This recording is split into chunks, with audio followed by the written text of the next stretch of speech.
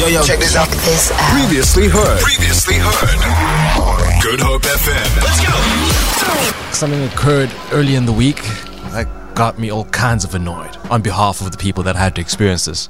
Now, I know that if I am in a position where I have forked out money for a particular service, I expect to be treated with respect as I receive that service. That's what I'm asking. I'm a paying customer anyways. I don't believe South Africans would put anyone through what these people went through. So I need to sort of apologize to any airline people from this beautiful land. I didn't mean to talk smack. So there was a flight that was running from, I believe, Las Vegas to Montreal, Canada. So going from the States up north to Canada. And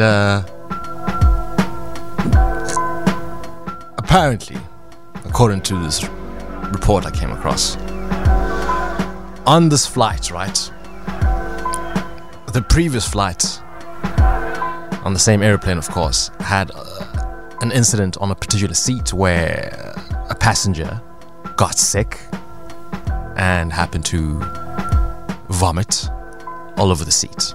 Okay. The airline staff attempted to clean it up, but most likely people weren't trying to get their hands deep down in there. The next flight on the same sort of airplane happened to be fully booked, so it is a chock-a-block. Anyways, imagine you now have to be the person to use the seat where in the previous flight someone had just thrown up all over this mess. Apparently the staff had tried to cover up and sort of put what do they say exactly?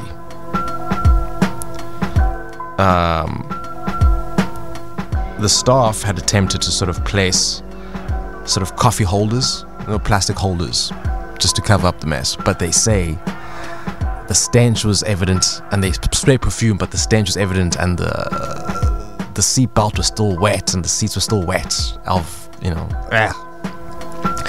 The people said, listen, we will not have a seat on these seats because clearly something has happened here. But the problem is, the flight was full, guys. The flight was full. So what do you then do? I understand that a plan has to be made, but the problem is this. They refused to have a seat. Eventually, after ups and downs from the airline staff, the pilot steps out of the cockpit and he's not having it. He's not having any of it. I think the pilot might have been having a bad day in the pilot's cockpit. He might have been just, on his personal life, something was going wrong because he, for some reason, felt the need to come out making threats. He comes out and he says, listen, either you have a seat on these seats that clearly were messed on, either that or you get thrown out of this flight and we put you on the no-fly list. Security will escort you out of this airplane right now. And that's exactly what happened, guys. Hey, imagine that. Imagine that. Buying an airplane ticket to go take a flight. You hop on the airplane. You realize that the seat that you had reserved has been messed up on. So you're not going to now have, but I understand that it's full, but guys, talk to me with respect and make a plan.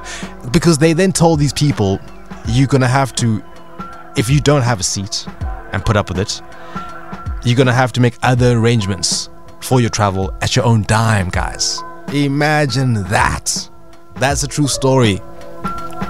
The sad thing is that the airline is now having to make public apologies, and they are now investigating the issue.